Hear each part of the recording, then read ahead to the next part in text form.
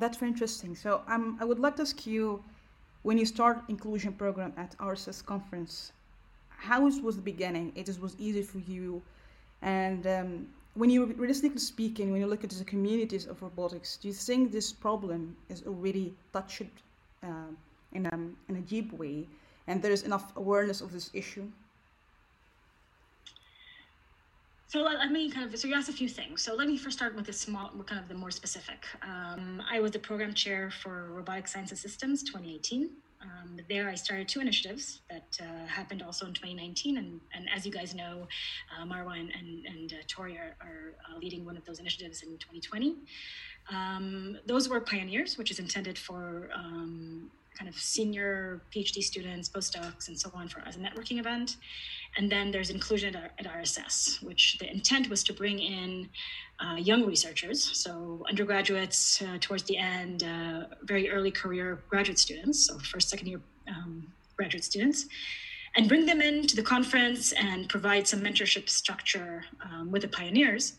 And those students were chosen based on how they increase representation in robotics.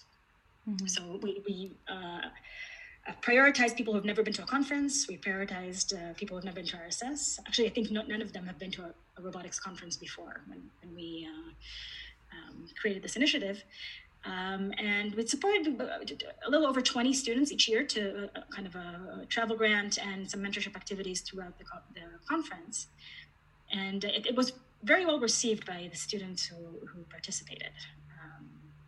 Mm-hmm.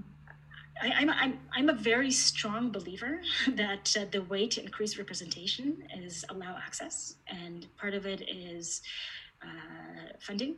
So paying for people, typically undergraduates or first or second year students who don't have papers don't go to conferences. So making it easier for them to come to conferences, to understand what the expectations are, to network, to meet other researchers, to meet more senior researchers. Those are things that I think will make an impact. We've done it, done it for 2 years, so it's kind of hard to tell long term what that impact was.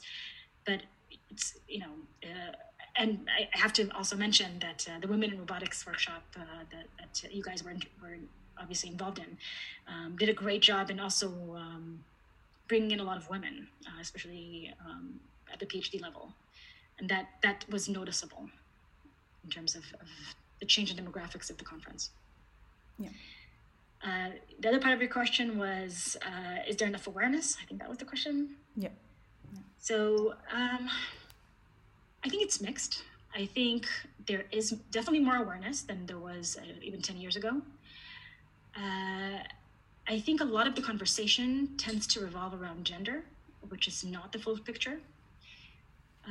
When we talk about international conferences, it's a little more difficult to identify underrepresented minorities. So the kind of I'm in the US. In the US, there's a very clear definition. So that's a little bit easier to talk about. But I think a lot of times people equate diversity and inclusion with gender diversity.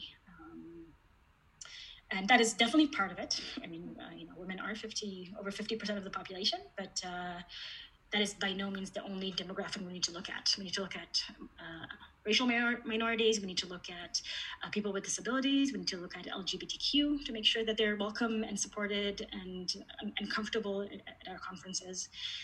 We need to make sure, students who are first generation, for example, typically have more hurdles on their path to graduate research and to becoming researchers in the community. So those are other demographics that I think are some places do a really good job with it, and some places I would argue the discussion is still revolving around gender.